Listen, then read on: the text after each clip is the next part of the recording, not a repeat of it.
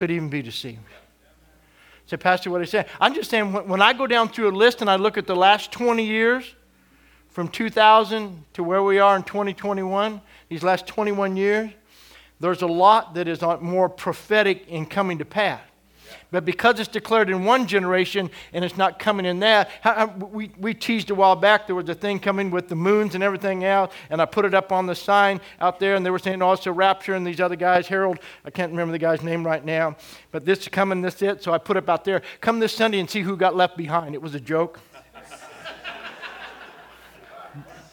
Harold Camping was his name. He's the same guy that wrote the book 88 Reasons Why Jesus is Coming Back in 1988. Missed it by that much. Amen. But people thought that and all kinds of different things. What I'm saying is that there's a lot of things that line up with that. But as Christian church, if we don't listen to God and understand what God is doing in the earth, and we don't live ready and on the edge. The Bible says this is not the day to be casual in your walk with God. Can't live on casual corner. And COVID made a lot of people really casual. Because now, through TV, through everything else, we read it to you last week, don't forsake what? The assembling of yourselves together. Even the more so as you see the day approaching. Amen? But now by technology, I can call watching online, I can call watching TV assembling. But we're not assembled unless we touch. Unless we connect. Are you doing all right? So God made the body to be connected, not to be viewed. Amen.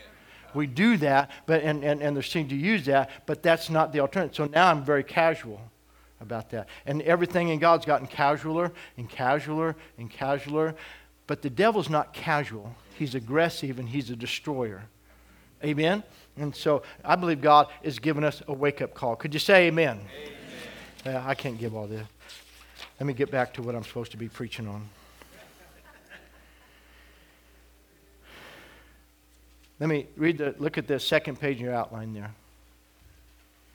There's a promise of the new that follows it came to pass. And I'll close with this. You can read the rest of this on your own. Hebrews 12 tells us that Jesus knew that his life at the cross had come, that his life and the cross he had come to endure had come to pass. Jesus knew, I came here for this reason, and this is before me, and it came to pass. I'm going through this. That's why it says, who for the joy that was set before him endured. Who for the joy that was set before him, keeping his eye fixed on the joy that was set before him, endured the cross. Despised the shame, endured the cross, and made it through. So get this. He had his eyes fixed on the joy that was before him. Keep your eyes fixed on the joy that is before you. All else has come to pass. Listen to the Message Bible, Hebrews 12, 1 and 2. Do you see what this means? All these pioneers who blazed the way, all these veterans cheering us on. It means we'd better get on with it. Strip down, start running, never quit. No extra spiritual fat, no parasitic sins. Wow.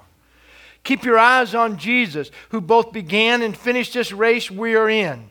Study how he did it, because he never lost sight of where he was headed. That exhilarating finish in and with God. He could put up with anything along the way. Cross, shame, whatever. Now he's there in the place of honor, right alongside God. When you find yourself flagging in your faith, go over that story again, item by item. That long litany of hostility he plowed through, that will shoot adrenaline into your souls. Amen. He's saying, come on, I endured, I made it through, because my eyes and my focus are fixed on the hope. This is all coming to pass. In some way or another, we'll have to learn the difference between trusting the gift and trusting the giver. The gift may be good for a while, but the giver is the eternal love is the eternal love. And whenever in your life or mine some spring of earthly and outward resources dried up, it has been that we might learn that our hope and help are in God who made heaven and earth, F.B. Meyer said. There are seasons in life that cause all of us to have questions, doubts, and even fears at times. But these are the times when our faith becomes the strongest, our assurance moves from the temporal thing we can see with our eye to the eternal thing we can only see by faith. It is in these times that our souls must learn to lean upon the one who never fails. There are seasons when the deep-seated resolve of our fight is established, and we purpose in our hearts to never be moved off of our confidence in God, His Word, His love, and the power of His grace towards us who believe. Can you say amen? Stay anchored in God. You know, I've been listening to it the last couple of days, and so I asked him to pull it up. Pastor Cole, when he preached, I mentioned to him, and he mentioned a song. But I want you just to hear this song by Danny Goki because it ties into that. The name of the song is You Just Haven't Seen It Yet. So I want you to hear this morning. You can kill these live. You can put that up there, put the words up there and play that song. Thank you, guys.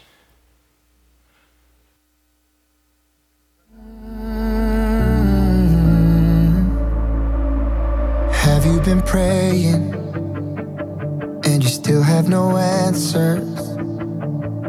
Have you been pouring out your heart for so many years?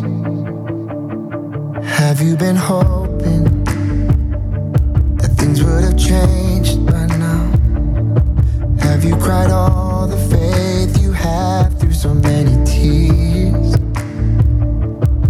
Don't forget the things that He has done before, and remember He can do it all once more.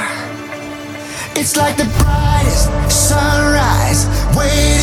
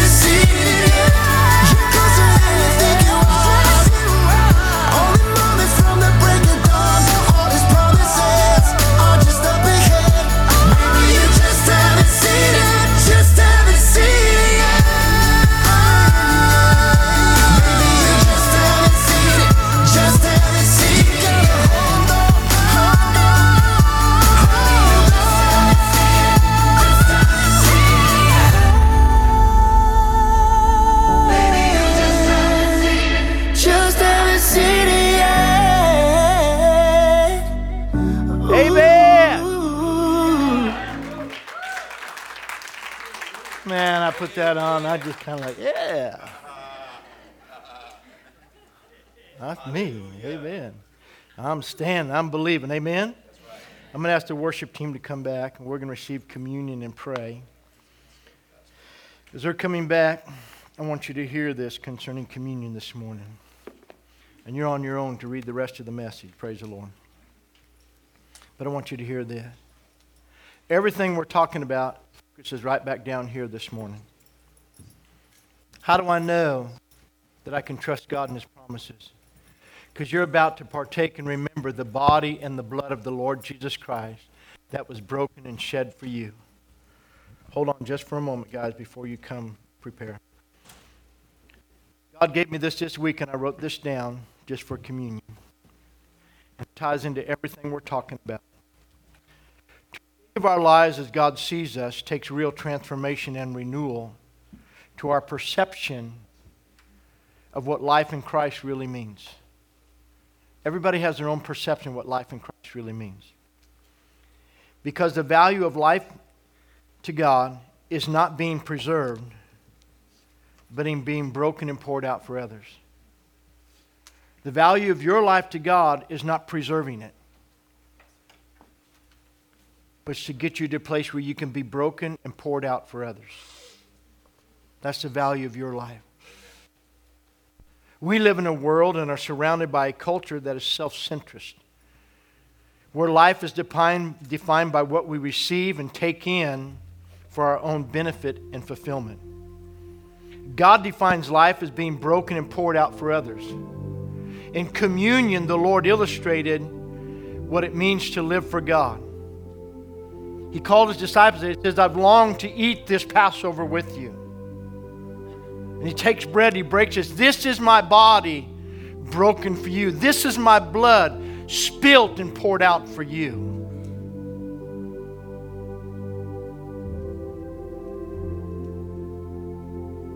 We are to be broken bread and poured out wine. Our lives broken and given to God and then to others. You see, God is working to break and crush what we seek to fill and preserve. To crush the grape, to break the jar, to release through our lives the true fragrance and flow of worship. Think about this. The wheat for the flour to make the bread is sifted, crushed, redefined to make it into something new. The grapes for the wine are crushed to extract their juice and make them into something new. Their purpose is redefined. You see, sifting, crushing, pressing, squeezing are not comfortable words, but they are the words associated with redefined purpose if we want to receive the fullness of what we were created for. Our challenge is that we're all called to our own personal Gethsemane with God. In Gethsemane, there's not a Greek word for it. That is the Greek word, Gethsemane. It's a compound word, Geth and Semene. It means the pressing place. Jesus went to the pressing place. And what did He pray? My soul is exceedingly sorrowful unto death. And there His self-life was pressed out. He allowed Himself to be broken and to be crushed and the life of God to flow through Him for you and I. We go through that same place. Think about it. Oswald Chambers said it like this.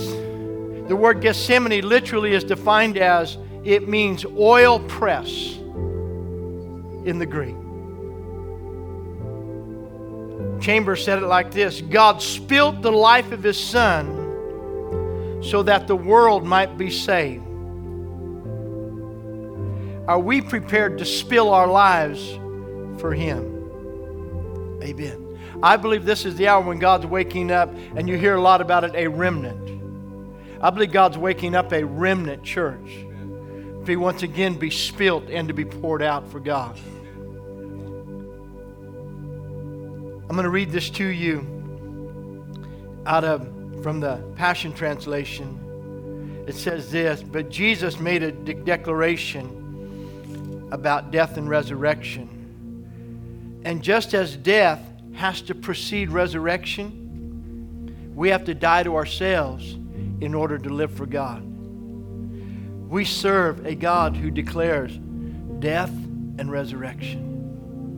That's what we rejoice in. We rejoice in the death and the resurrection of our Lord Jesus Christ. And because he was willing to do that, listen to John chapter 12, verses 23 through 28. People are coming to see Jesus, and Jesus says this. He replied to them, "Now is the time for the Son of Man to be glorified. Let me make this clear.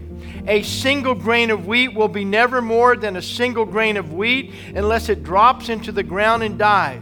Because then it sprouts and produces a great harvest of wheat, all because one grain died." Everybody look up here. You're that one grain that God wants to bring a great harvest through. Are you doing okay? That one grain. Amen. The person who loves his life and pampers himself will miss true life. But the one who detaches his life from this world and abandons himself to me will find true joy and enjoy it forever. If you want to be my disciples, follow me, and you will go where I'm going. And if you truly follow me as my disciple, the Father will shower his favor upon your life. Even though I'm torn within and my soul is in turmoil, I will not ask the Father to rescue me from this hour of trial.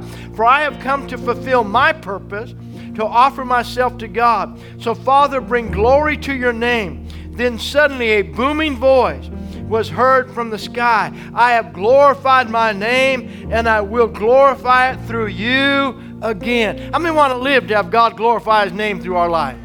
Amen. Stand with me this morning as the ushers come. Come on, guys. Father, today we thank you, and we come humbly before you. Lord, we understand that we hold in our hands elements that represent the life of your Son. The elements that represent your love for us. That you loved us so much that you gave your life of your Son. His life spilt and poured out for us. Wounded, broken, and bruised for us. That we might be redeemed and made whole.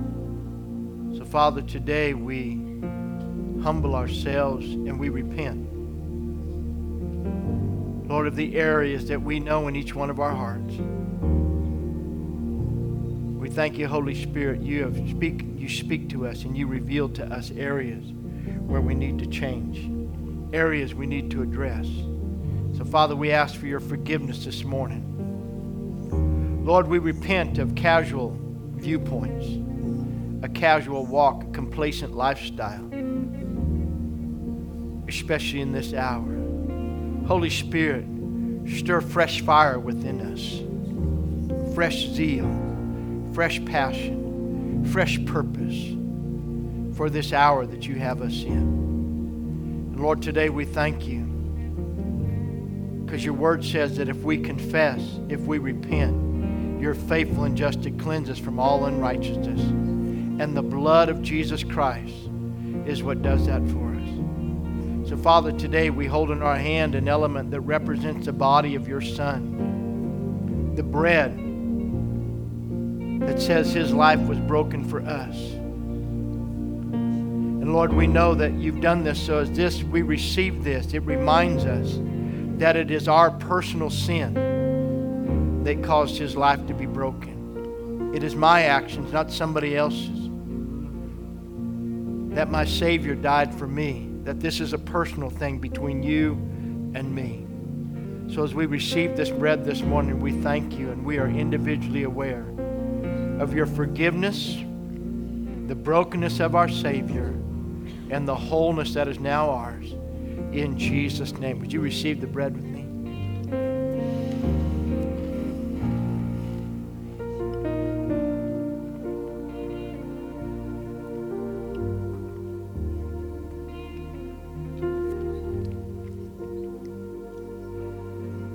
Hallelujah. And Father, I thank you. We do not have to declare our own righteousness. We don't have to speak in our own defense. Lord, it is the blood that you shed that speaks on our behalf. It is the blood that covers us and makes us righteous. We add nothing to it. Your blood completely covers us. We are not seen. The only thing, Father, you see is the blood of your Son upon our life. We have no value. We have no righteousness. All we have is the blood. And the blood is enough. So we thank you, Father, today for the cleansing, the washing, the renewing of the blood. In Jesus' name. Would you receive with me?